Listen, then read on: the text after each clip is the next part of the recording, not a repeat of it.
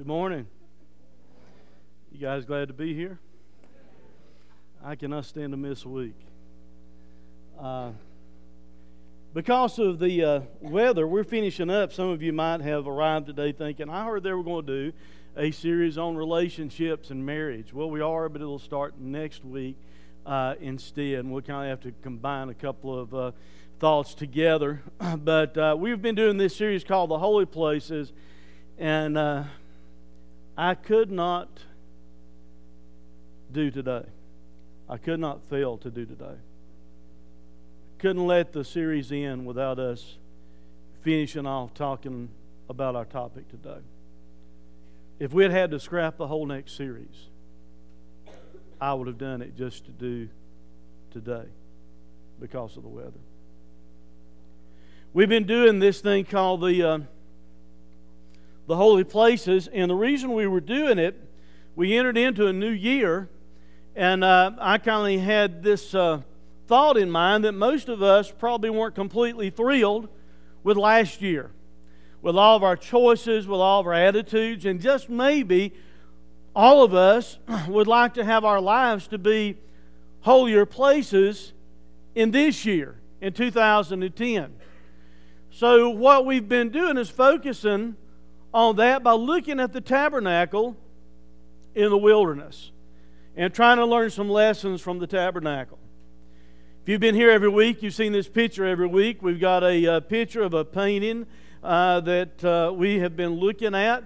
The theme verses that we have been using are connected with God giving instruction to Moses about how to build this thing in the Old Testament called the tabernacle. And here's what God told Moses to do. Then have them make a sanctuary for me, and I will dwell among them. The word tabernacle literally means to dwell or a dwelling. Make this tabernacle in all its furnishings exactly like the pattern I will show you. God is telling him, don't deviate one bit. I want you to do it exactly the way I have shown you to do it. I think there are reasons for that. A lot of it's because of the meaning and the types and the pictures of things in the tabernacle that we've been looking at. I think that's probably why God said, don't deviate from the pattern whatsoever that I give you. God tabernacled among men when they built this. He came in His presence that was seen in that glory cloud coming down in the tabernacle you saw a moment ago, represented God living among men. He did that in the tabernacle, later on in the temple, until His people messed up so bad, He just decided to leave the temple. And then they didn't have His presence there. God forbid that we'd ever come to church and never ever have the presence of God with us. Or that we live our lives outside the walls of what we think of as church building without the presence of God directing our lives. Now for you, if you don't know Christ as your Savior, that means maybe you need to do something today to make the first step toward your life being a holy life. If you know Him as Savior, maybe you just need to be reminded that He wants your life to be a holy life. Because you see, when you hit the New Testament, Jesus came and God tabernacled among men in the God-man, Jesus Christ. And then after Jesus went to the cross, died for our sins, took His life back up, ascended, sat down at the right hand of God where He's praying for us today, those of us who believe in Him, the Bible says He comes to inhabit our lives and He lives inside of us. So God still tabernacles among men. He tabernacles in this world in the lives of believers. And that's why our lives need to be holy places for Him. We've been looking at the various elements, and there's a diagram we've looked at every week of the tabernacle that I laid out. Let me just walk through it to get where we're going today. The gateway represents an entrance. There was only one way into the tabernacle. Jesus is our one way into the presence of God. Once you went through the gate, there's an altar, and that altar was a place of death, a place of sacrifice. That gives us a type or a picture of Jesus Christ going to the cross and dying there and shedding His blood for our sins. Beyond that, you have this basin, this bronze or brass basin that contain water in it. And that gives us a picture of the Bible reflecting who we are and what we look like. If you look down into something shiny with water in it, you see your own reflection. But it also represents how God wants to clean our lives through Jesus and through applying His Word to our lives. You go back into something that was called the holy place, the first room, the first section in the main part of the tabernacle was called the holy place. On the right-hand side, there was a table with bread on it. That represents that God wants to feed us upon His Word. Across on the other wall, there was a lampstand made of gold. That represents how God wants to take His Word to illuminate our lives and guide our lives. And then the last thing that we looked at was this. There's this altar of incense, which represents a place of acceptable prayer before God. And we need to be spending time in communion with Him. Guys, get this, and please get this very well. Being a Christian involves more than just saying, all right, Jesus died on the cross for my sins. I believe in Him. Now I can live however I want to live, and one day I'll go to heaven. Christianity is having a relationship with the Holy God through Jesus Christ. That means we need to be communion with Him, talking with Him, allowing Him to speak to us through His Word. It's not an insurance policy against hell. He sent His Son to die on the cross so we could actually commune with Him. And I hope that will be real clear after today. That gets us to where we're going today, because in something called the Holies of Holies, or the most holy place, and by the way, that is a type or a picture just entering into that room of heaven, where the very presence of God dwelled in that particular time. There you would find something called the mercy seat. It was found on the Ark of the Covenant. It was an ark or a chest made of gold. Had poles that ran through it. Had angels or cherubim made of gold that were on top of this mercy seat cover. And they had their wings spread out over it with their faces looking down toward the mercy seat. What we're going to talk about today is this. We're going to talk about how you and I, if we really want to have different lives, we need to understand what God's mercy is all about. You will need mercy in 2010. Matter of fact, we're far enough into it now because of weather and everything else, you probably already realize you need mercy. I'm glad, aren't you? The Bible says His mercies are new every morning. I find myself needing that. See, if you don't know Christ as your Savior this morning, that first step is you understanding you can have mercy and grace by trusting in Christ as your Savior. But those of us that already know Christ as our Savior, guess what? We are going to need to know where we can find mercy in this coming year. Why am I saying that? Because probably with our best resolutions and best goals and everything else we might have, we are still stinking human beings, and you and I are going to screw up some in 2010. And when we screw up, instead of feeling like God has forsaken us, and we have so messed up that we just don't have a chance with God, we've already blown our chance for our lives to be holier places in the coming year. Instead of having that kind of attitude, you need to understand there's a merciful God in heaven. You will need, and I will need, to know where to find mercy in 2010.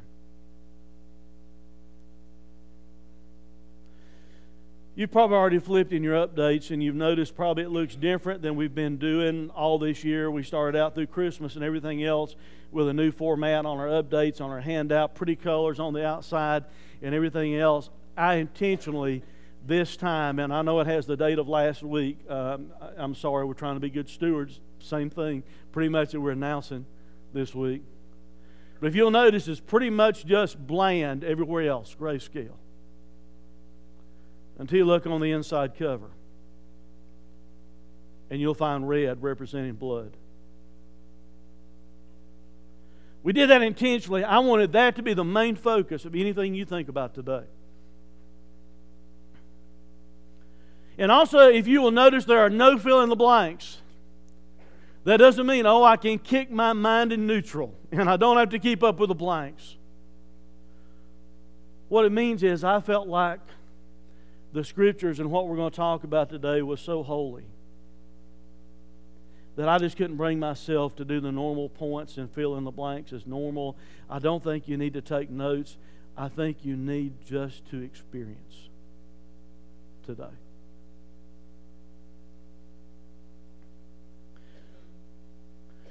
What in the world was this mercy seat? What was the description of it? What is this mercy seat? What did it look like? I mean, the mercy seat, if we were to try and describe it, what would it look like? Well, the Bible gives us a pretty good description of it. As we're going to talk about this, mercy for a new life, a different life. Look what the Bible says here in Exodus. They shall construct an ark of acacia wood 2.5 cubits long. By the way, I'm just going to read through all these and we'll come back and talk about it, some of the other verses on the screen. And 1.5 cubits wide, and 1.5 cubits high. You shall overlay it with pure gold. Inside and out you shall overlay it. You shall make a gold molding around it. You shall cast 4 gold rings for it and fasten them on its 4 feet. And 2 rings shall be on one side of it, and 2 rings on the other side of it. And you shall make poles of acacia wood and overlay them with gold. And you shall put the poles into the rings on the sides of the ark and carry the ark with them. The poles shall remain in the rings of the ark. They shall not be removed from it. Now, lest I fail to remember to say anything about this later as I break it down some, there's a pretty good reason for that, and that is if you touched it anywhere other than these poles, you'd die. When they would break camp and move from one place to the other, the priest had to carry it using these poles. God had already forewarned that. One time David thought, well, you know what? We're going to bring the Ark of the Covenant into Jerusalem. Instead of it being in the tabernacle, they were bringing it into Jerusalem to set it up there.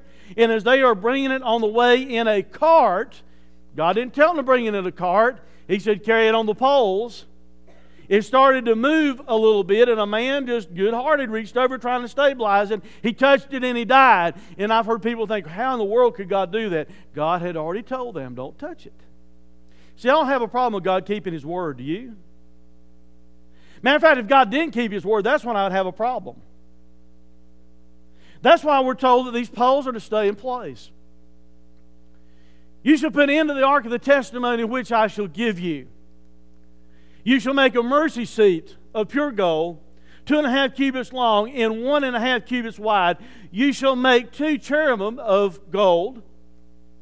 Make them of hammered work at the 2 ends of the mercy seat. Make 1 cherubim at one end and 1 cherubim at the other end. And you shall make the cherubim of one piece with the mercy seat at its 2 ends.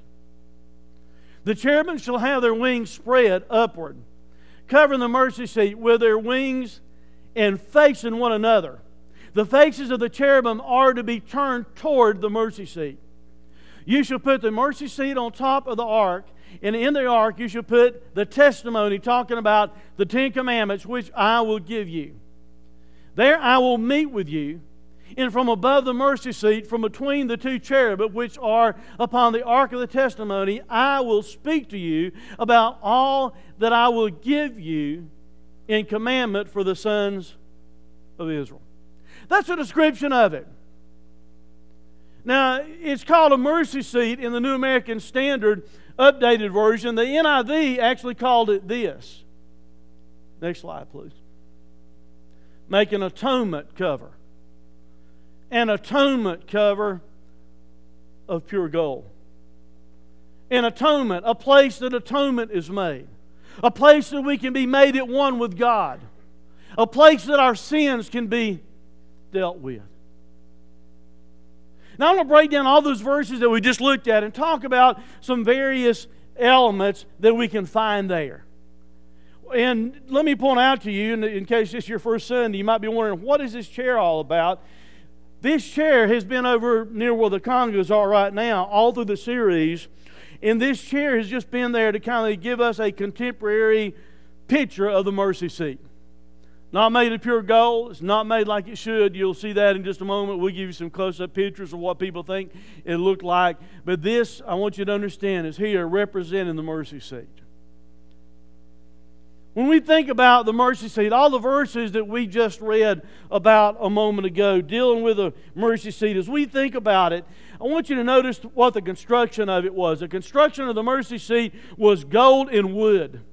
And as we have said several times in this study of the tabernacle, the construction of these things, being made of acacia wood and overlaid with bronze or overlaid with gold, represent the deity of Christ.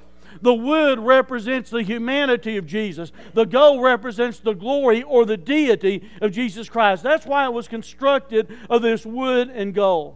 It was carried on the two poles, as I said a moment ago, for a very good reason. If you tried to carry it any other way, if you touched it, you were going to die. But did you notice in the verses I read a moment ago, it said the poles were to stay in place.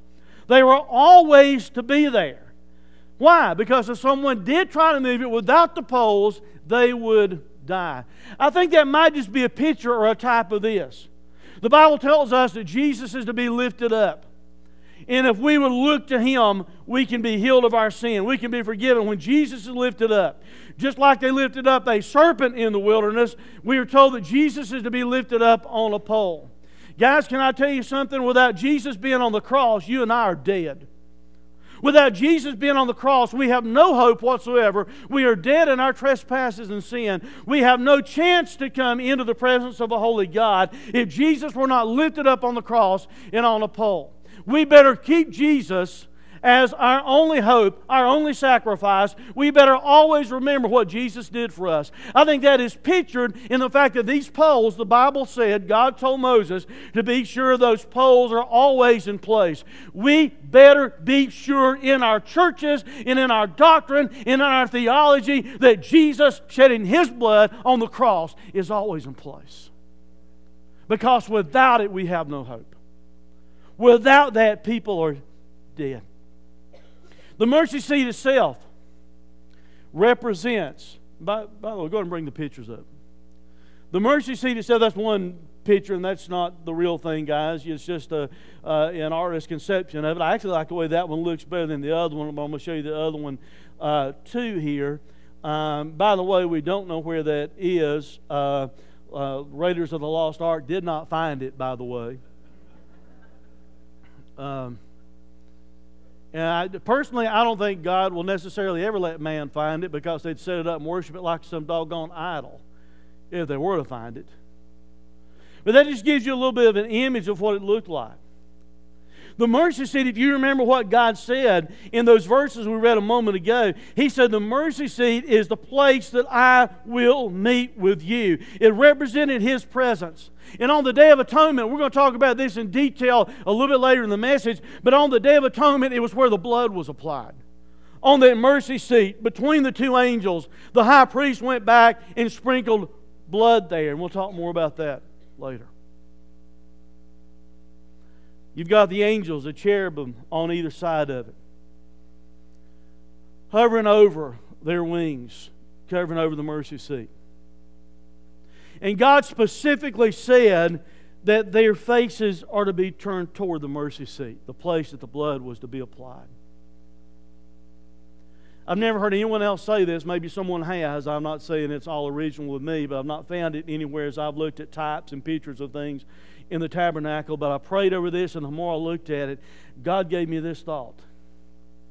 Just maybe that's a picture of the angels of heaven looking down from heaven and seeing the Son of God shed His blood on the cross for our sins. Imagine how they must have felt. The eternal Son of God, God the Father sent God the Son for a bunch of screw-ups like us. And the angels of heaven understood that and do it. And yet they are there looking down, no doubt maybe wondering, why in the world is this happening?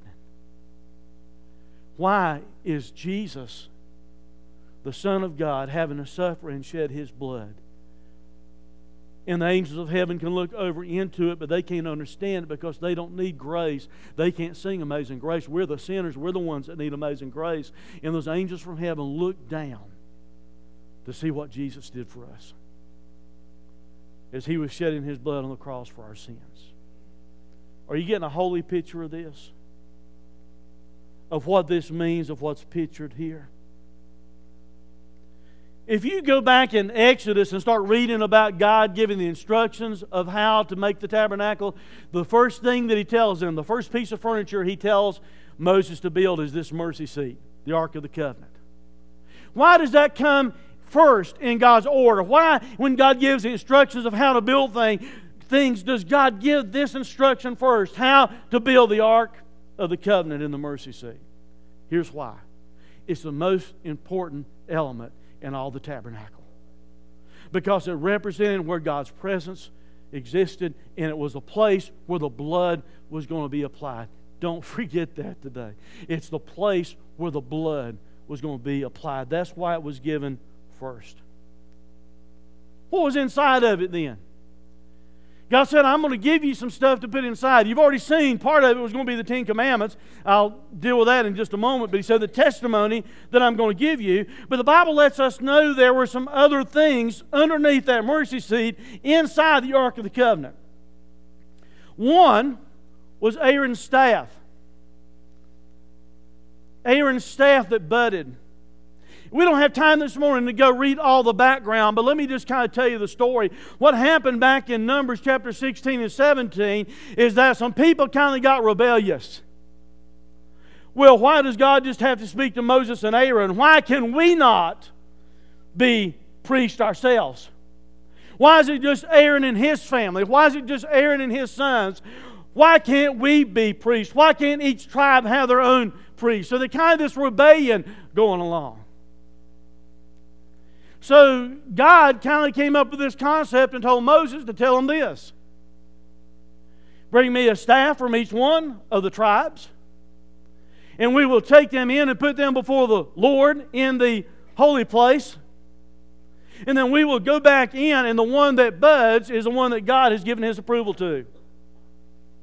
They all bring their staffs, thinking, I want to be the priest. I'm tired of listening to Aaron.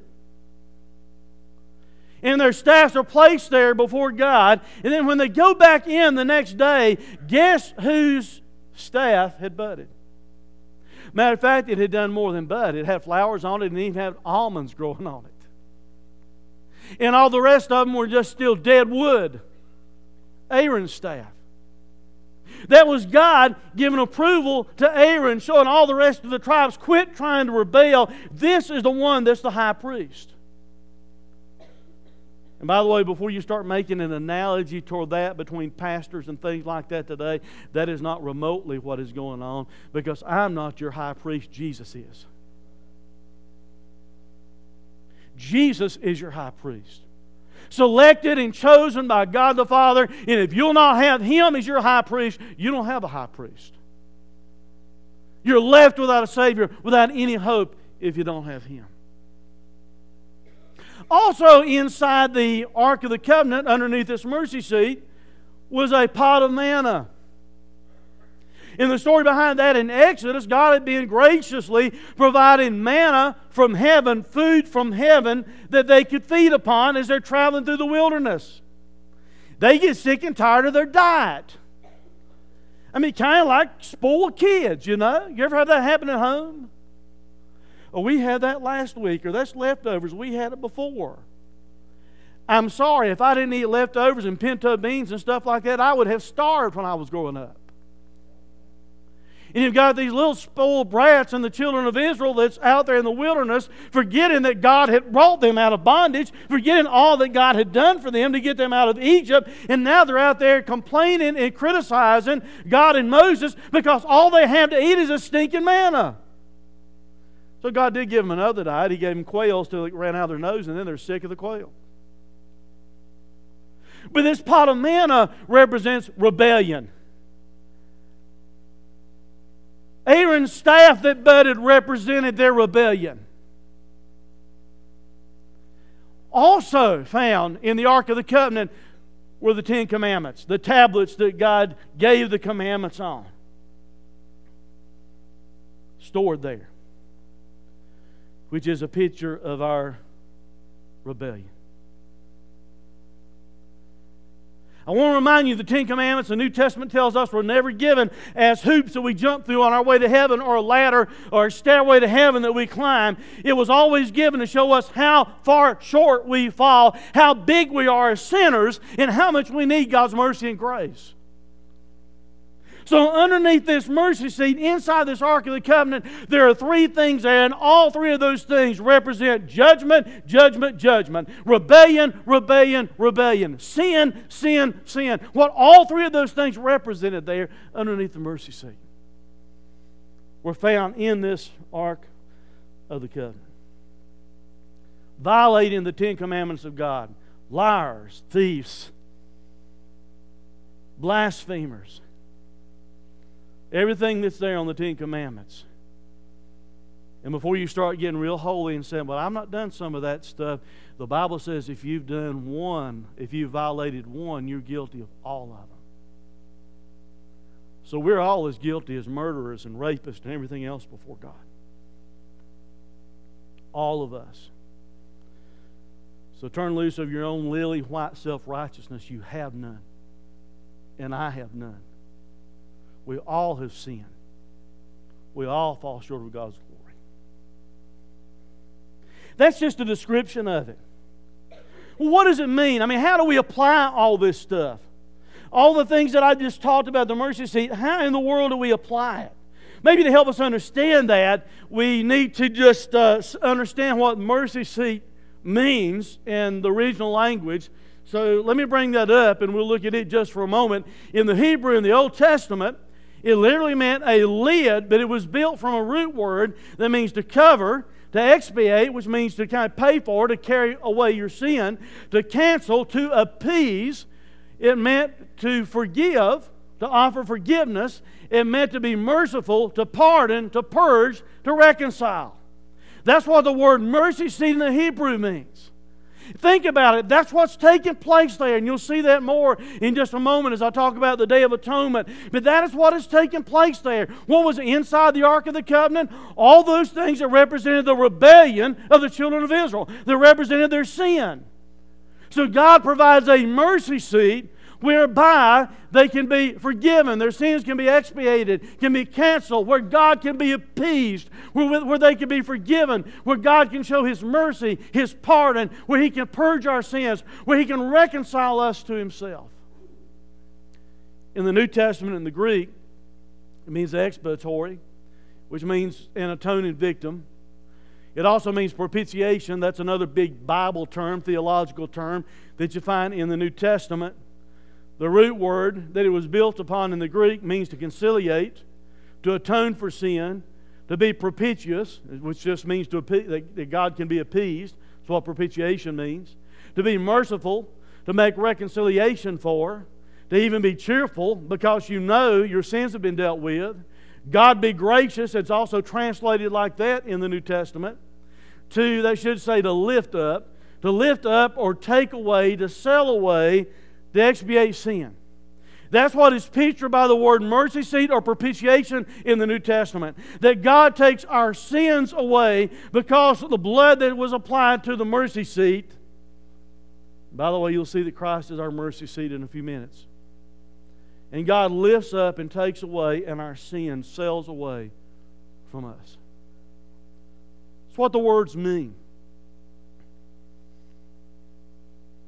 But still, how do we apply that? What does all that mean to us? How was the mercy seat used? I'm going to walk you through something found in Leviticus.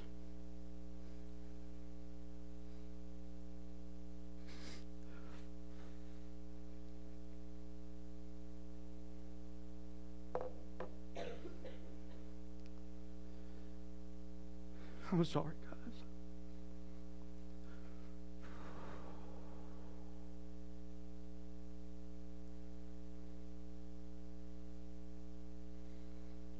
Leviticus tells us this. Moreover, talking about the high priest, he shall take some of the blood of the bull and sprinkle it with his finger on the mercy seat, on the east side, and also in front of the mercy seat. He shall sprinkle some of the blood with his finger 7 times. So the priest would go back and sprinkle blood on the mercy seat, and then in front of the mercy seat.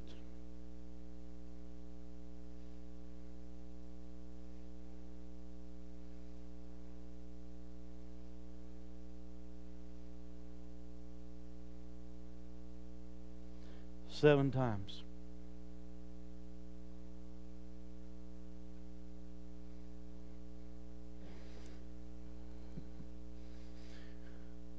What's the number 7 in the Bible mean? Completion or perfection.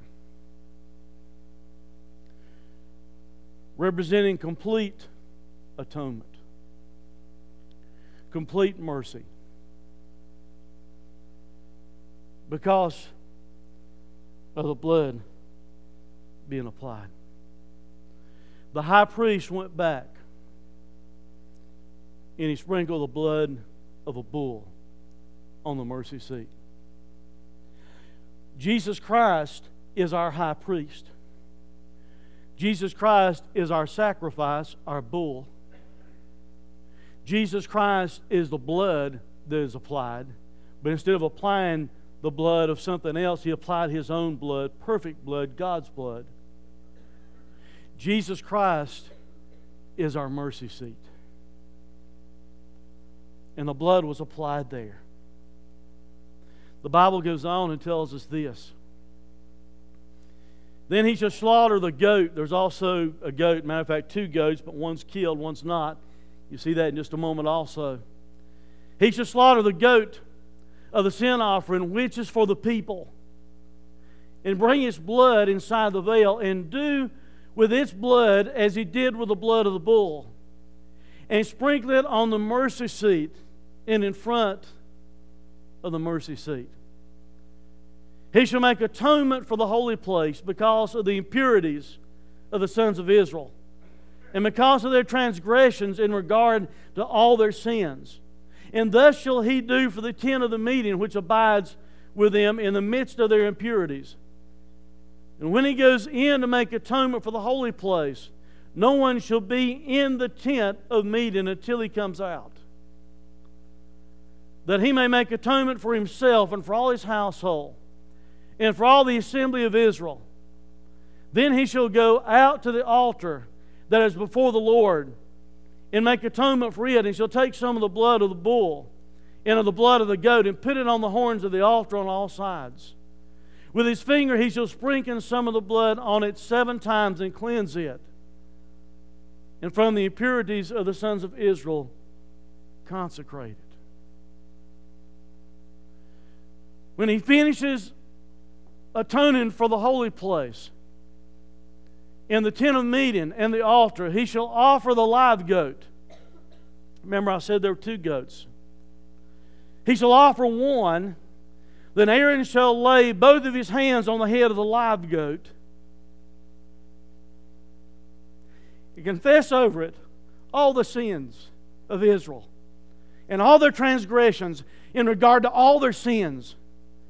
And he shall lay them on the head of the goat and send it away into the wilderness by the hand of a man who stands in readiness. The goat shall bear on himself all the iniquities to a solitary land, and he shall release the goat in the wilderness. Then Aaron shall come into the tent of the meeting and take off the linen garments which he put on when he went into the holy place, and he shall leave them there. He shall bathe his body with water in a holy place and put on his clothes and come forth to offer his burnt offering and the burnt offering of the people and make atonement for himself and for the people. Then he shall offer up in smoke the fat of the sin offering on the altar. The one who released the goat as a scapegoat shall wash his clothes and bathe his body. Then afterwards he shall come into the camp. But the bull of the sin offering and the goat of the sin offering, whose blood was brought in to make atonement in the holy place, shall be taken outside the camp, and they shall burn their hides, their flesh, and their refuse, their dung, in the fire. Some things are taking place in all those verses right there that I just read to you. These two goats represent a twofold ministry that you see in the life of Christ. Jesus died as the one goat died for our sins. Jesus also is like this other goat, which, by the way, how many has heard the term scapegoat before? You want to know where it came from? Right here. The other goat is a picture or a type of Jesus who carries away our sin. One goat is offered, and then they come over and they confess on the head of that goat, the priest does, and puts his hands on it, representing, transferring the sins of all the people to this goat. And then there is a man designated to take that goat so far away in the wilderness, it can never, ever, ever find its way back to the encampment of the children of Israel. That gives us a picture of Jesus carrying away our sins. Will you please get that concept? Because people all the time who know Christ will still be carrying their guilt of their past and worrying about their sin in their past. Some have what they perceive to be big sins. Some have what they perceive to be smaller sins. But they're constantly carrying this guilt and worrying about their sin. Listen, if you have received Christ as your Savior, He died on the cross, shed His blood to pay for your sin. He applied His blood to God's throne so that you can be forgiven and have everlasting life. And then He carried it away so far that it cannot ever make its way back to you, to where you are held accountable or guilty for your sin. That goat went so far in the wilderness it can never find its way back. Listen, Jesus Christ took your sin and He carried your sin so far away from you, your sin can never ever find its way back to your life. Well, say, preacher, I sure find it a lot. I'm not talking about practical and you giving in to temptation and still committing some sins. We're human. We've not arrived yet. The best that we can. Our lives need to be holy places for Jesus. That's why we need to be applying all of this stuff. But we're still human. We will still mess up. We will still screw up in our lives. But as far as God is concerned, the moment you receive Christ as your Savior, all your past sins, all your present sin, every sin that you will ever commit in your life, all your future sin was carried so far away, God can't even see it. Don't sit around with guilt. Don't sit around worrying about what you've done, how you made mistakes, how this happened in your life, how you made this wrong choice in your life. Understand this. If you have received Christ as your Savior, Jesus carried your sins so far away, God can see them no longer. And the only thing that He sees when He looks at you is this blood. The only thing He sees is Jesus Christ. They took the bodies and burned them outside the camp. The Bible tells us Jesus went outside the camp. He went outside the walls of Jerusalem. And there He was offering as a sacrifice for our sins beyond the camp, outside the encampment of the children of Israel. He went there and died on the cross. The Bible goes on and tells us this. Then the one who burns them shall wash his clothes and bathe his body with water. Then afterward he shall come into the camp. And this shall be a permanent statute for you. In the 7th month, on the 10th day of the month, you shall humble your souls and not do any work. Let me stop there for a moment. You cannot work your way to heaven. On the Day of Atonement, He said, don't do any work, humble yourselves. Those two things go together, guys, those two concepts. Because people that are trying to work their way to heaven are so prideful, they think that they can be deserving of heaven somehow if they can just do enough.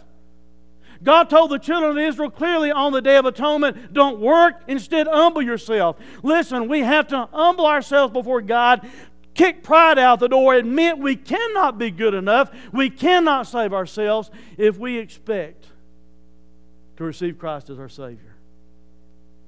It is not this, guys. It is not you saying, well, I'm going to trust in Jesus, but yeah, I'm a pretty good person. But I'll still obey the Ten Commandments. But I'll still work my way to heaven. That is not the way you receive Christ. You receive Christ by saying, I'm bankrupt, I'm a sinner, I can do nothing to work my way to heaven. All I can do is humble myself at the foot of the cross. So He told them to humble their souls, not do any work. And then He says, whether the native, and that means whether the Jew or the alien who lives with you, sojourns among you, for it is on this day that atonement shall be made for you to cleanse you, and you will be clean from all your sins before the Lord. An annual Day of Atonement. They did it every year. And it represented God taking care of, dealing with their sins. But they had to do it every year. Jesus is our Day of Atonement. Jesus going to the cross is our Day of Atonement, not to be repeated, not every year, once and for all, the Bible tells us, and you'll see that in some verses here in just a moment. Jesus went to the cross and forever paid the penalty for our sins. So what does this matter to us today? Because you may be thinking, oh, this is a neat history lesson about, what the Ark of the Covenant was like and, what they did and everything like that. How does it become real to us? What does it matter to us? How does Jesus as our mercy seat, as our sacrifice, what difference does it make? That Jesus is our high priest, that Jesus is our sacrifice, that Jesus is our blood atonement, that Jesus is our mercy seat. What difference does all of that make? That He is our Day of Atonement. What difference does it make? Hebrews tells us this, talking about all this stuff we just talked about in Leviticus. Therefore, it was necessary for the copies of the things in the heavens. He's talking about the tabernacle and the temple. He's talking about the way it was designed, how it was laid out, the furniture, the copies of the things in the heavens to be cleansed with these. Talking about blood. But the heavenly things themselves with better sacrifices than these. Not the blood of bulls, not the blood of goats, but the real heaven. Not the copy of things, not the picture of things, but the real heavenly things. To be cleansed with better sacrifices than these. Talking about Christ. For Christ did not enter a holy place made with hands, a mere copy or a picture of the true one, talking about heaven, but instead Jesus went into heaven itself. Now to appear in the presence of God for us. Nor was it that He would offer Himself often as the high priest enters the holy place year after year with blood that is not His own. Otherwise, talking about Jesus, He would have needed to suffer often since the foundation of the world. But instead, the New Testament tells us here, but now, once at the consummation of the ages, He has been made manifest to put away sin by the sacrifice of Himself. Not need for a high priest anymore. Not need for a Day of Atonement anymore. No need for anyone to go and sprinkle blood on a mercy seat, because Jesus Himself went into heaven as our sacrifice, as our high priest, offered His blood before the throne of God. And He did so as a once and all sacrifice for our sins, as He offered Himself.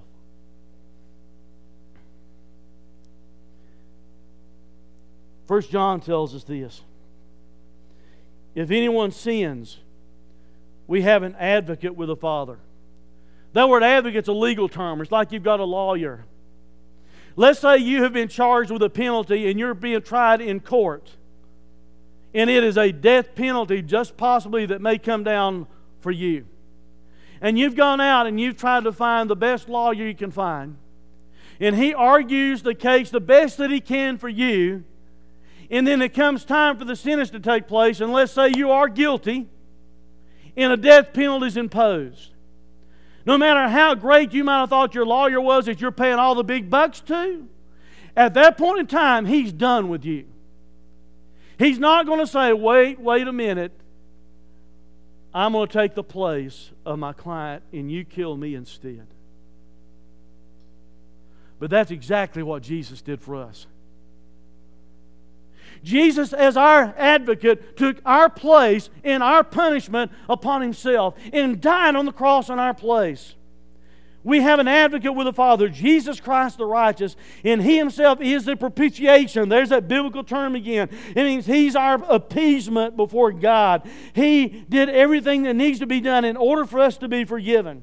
He Himself is the propitiation, or you could say He Himself is the mercy seat for our sins, and not for ours only, but also for the whole world.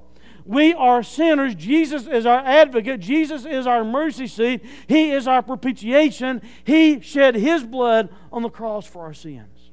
Romans tells us this, Romans chapter 3 in verse 21 through 25. But now apart from the law, the righteousness of God. Notice it said apart from the law, not with the law. You can't save yourself. You can't be good enough to save yourself. Apart from the law, the righteousness of God has been manifested, being witnessed by the law and the prophets. The law and the prophets both said Jesus would come and do what He did. Even the righteousness of God through faith in Jesus Christ for all those who believe. Aren't you glad it doesn't say for all those who work? Aren't you glad the Bible clearly says it's for all those who believe? For there is no distinction. For all have sinned. All of us are guilty. All have sinned and fall short of the glory of God. Being justified, though, even though we are sinners, we can be justified, made just like we've never sinned, as a gift, not working for it, not trying to earn it, as a gift by His grace through the redemption, Jesus paying for our sins on the cross. Redemption which is in Christ Jesus, whom God displayed publicly as a propitiation in His blood through faith. In other words, God displayed Jesus publicly as our mercy seat. Jesus went to the cross and died on the cross for our sins. We cannot save ourselves by good works. We can't save ourselves by obeying the law. It is by faith, through faith alone, in Jesus Christ and what He did for us on the cross. And God, as a free gift, makes us just like we've never sinned, because Jesus is our mercy seat. Jesus shed His blood for our sins. Then you still may be asking yourself, well, all right, what difference does it make? What does it matter? What difference does it make to me? This has been hanging up all through this series. And it is a type, I've not said much about it till now, but this is a type or a picture of the veil that, or the curtain that was between the holy place and the most holy place. And behind it was where the mercy seat was located. Behind it was where the Ark of the Covenant was found. That's what this is a picture of. They had it in the tabernacle, they had it in the temple. The Bible tells us this in Matthew. And when Jesus had cried out again in a loud voice, He gave up His Spirit. At that moment, the curtain of the temple was torn in two from the top to the bottom, and the earth shook and the rock split. Jesus is there on the cross dying for our sins.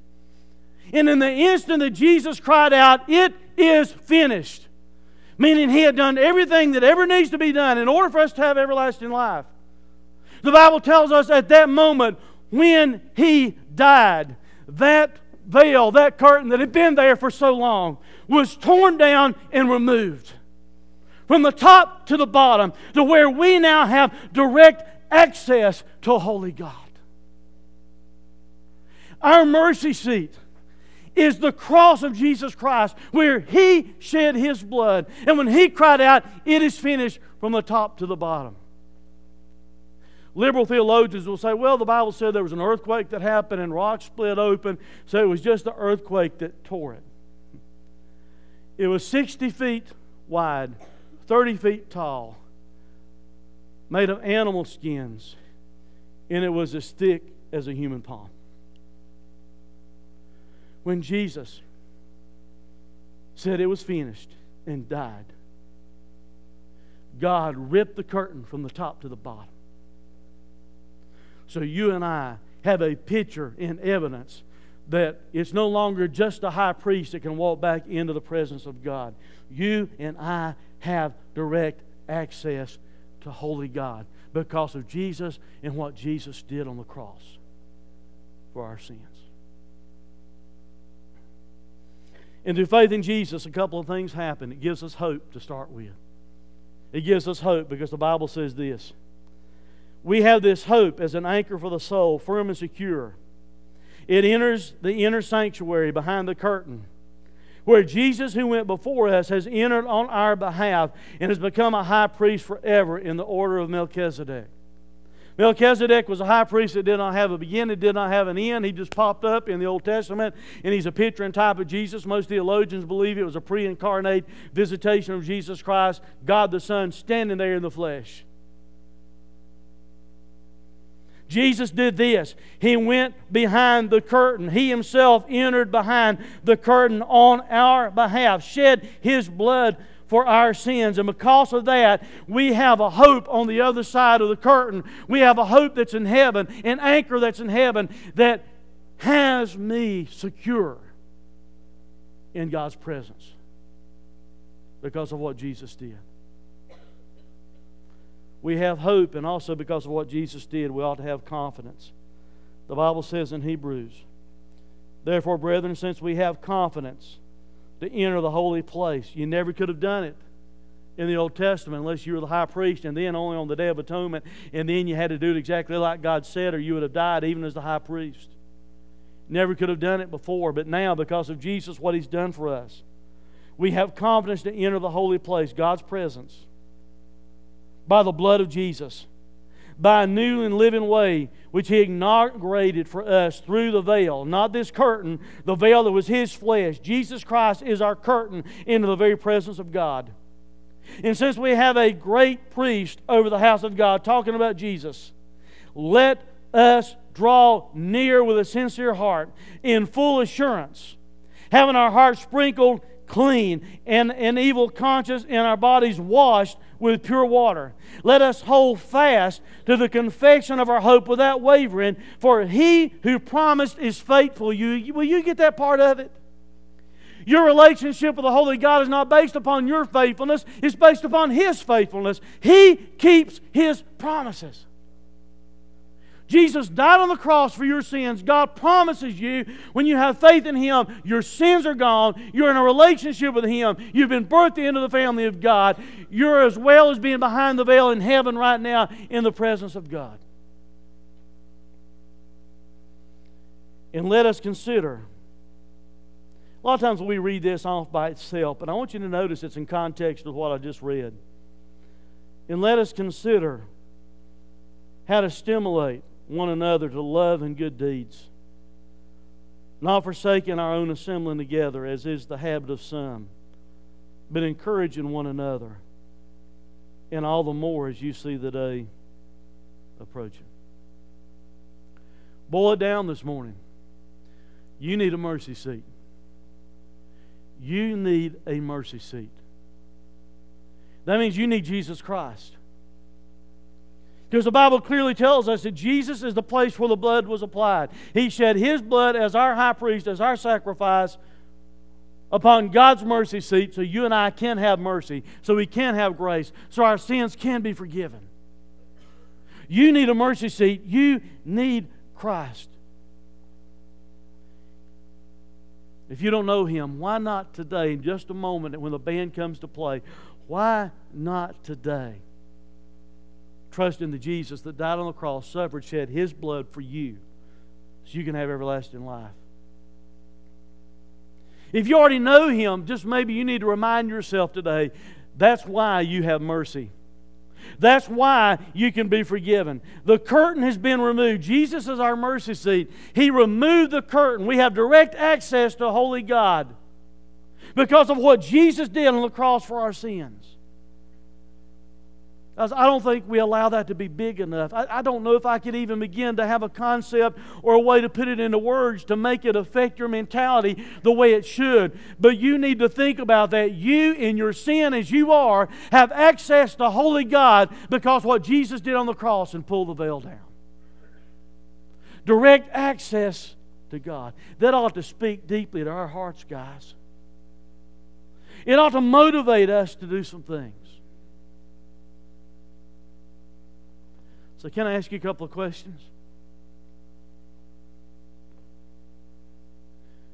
If you know Christ as your Savior already and you understand you've got direct access to God, we know we have access to God because of what Christ has done for us. Why don't we use it? Why don't we make use of it? Jesus died on the cross, shed His blood, suffered for you and me so we can have access to God. Not just so we can go to heaven one day when we die, but you and I right now have access to God. I can pray and walk into the holiest of holies, into the presence of God now because of what Jesus did. So why don't we make use of it? How can we live our lives like we don't need to be in a relationship with God, that we don't need access to God? Guys, we ought to be reminded every day what Jesus did for us on the cross and how that gives us access to God. And we ought to use this great privilege that we have to have this relationship with the Holy Father, with God Himself. Can I ask you something else? Why don't we allow it to motivate our lives enough that we're concerned enough about each other to spur ourselves on to good works, to help each other be better Christians, to help disciple each other, to help hold each other accountable? Did you see what the verses said a moment ago after it talked about all that Jesus had did for us? So therefore, we need to remember some stuff. We don't need to let some things slide. We need to stimulate each other. We need to motivate each other to good works in light of what Jesus did for us. We don't need to forsake the assembling of ourselves together. Guys, if Jesus dying on the cross for you and for me is not enough to motivate us to at least show up at church, what in God's name is wrong with us?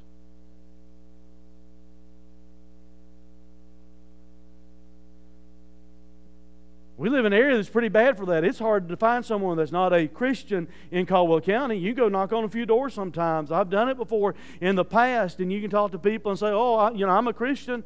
I'm a member of this church over here. You can ask them who their pastor is.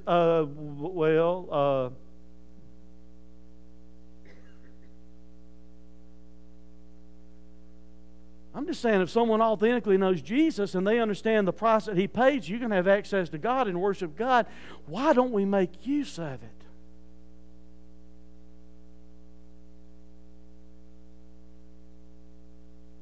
Can I ask you another question? Why don't we encourage each other? On the heels of everything we just read a moment ago about Jesus dying on the cross for our sins, how He's our high priest, how He went back behind the veil for us. He's our mercy seat. In light of all that, the Bible says that we're to spur each other to good works. We're not to forsake the assembling of ourselves together, but we're to encourage each other. In light of all that Jesus did for us, why don't we do that? Why don't we encourage each other? You know what most churches do? They misread that. Somewhere it's lost in the translation, somewhere, evidently, because they've misread it somehow, or maybe they did some weird Greek word study or something at the time they did it. But it seems like people think you're supposed to show up at church, and while you're there, you're supposed to backbite and gossip about each other.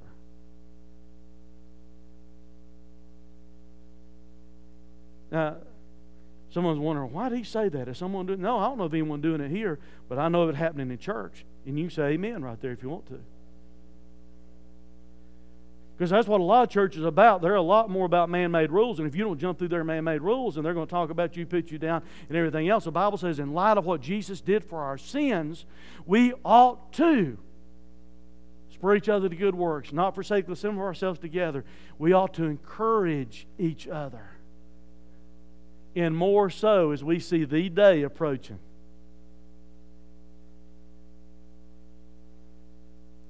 So in closing, here's your real two questions. They popped them up a little bit early on me, but here's the two questions I want you to consider as the band comes to play.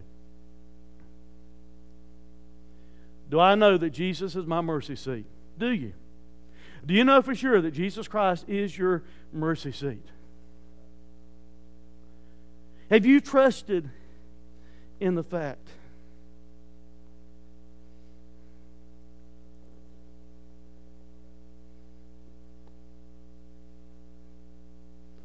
that He poured His blood out for you? Now, just in case someone's worrying, oh, that's going to stain, I don't give a hoot. Right now, because of what this is about, I would be proud for us to have stains on our carpet for eternity up here. Do you know that He's your mercy seat? Do you know that? If not, I wouldn't dare leave today without knowing Christ as my Savior. Because He poured out His blood for you. And if you do know He's your mercy seat, can I ask you a second question? Something you ought to really let haunt you, I think, as a believer today, as the band sings and as we have this time called a time of decision and asking God to speak to your heart. What difference is it making in your life? Honestly, what difference does it make? That Jesus did this for you, what difference is it making in your life? Let's pray.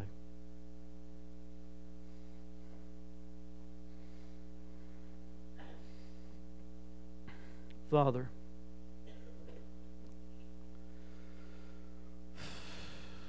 God, I pray that there's someone here today that doesn't know You.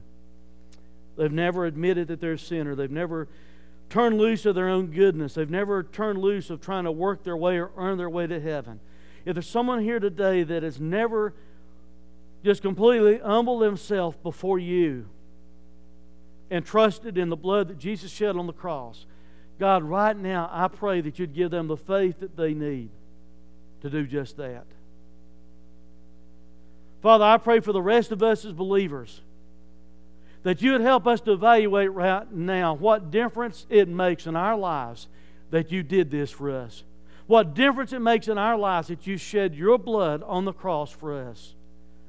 God, is it making enough of a difference that we want to spur each other on to live godlier lives? Is it making enough of a difference in our lives to where we don't forsake the assembly of ourselves together, to where we encourage each other as we should? Father, we allowing what You have done for us to transform and change our lives. What difference is it making in our lives? And Father, as believers, if we would have to admit before You this morning that we're not allowing it to make the difference it should, help us to come and fall on our face before You and ask for Your forgiveness. For it's in Christ's name I pray. Amen. Darrell will be here at the front. I will be here at the front. Most importantly, God is here and there's a place of mercy for you. If you've not been letting what Jesus did for you as a Christian impact your life like it should, it'd be a real good time to slip out and come and pray and say, God, forgive me. God, help me to let the fact that the curtain's been removed to impact my life more. Maybe you need to visit the Bible back here and read in it just for a moment. This place of light, spiritual illumination. Maybe you need to slip back here and have personal communion with you and your family. Only do it if you do it the right way and if you know Christ as your Savior. We have bread and grapes available for you. Maybe you need to leave some prayer requests at our other station. Maybe you need mercy and you never received Christ. Please come as the band plays.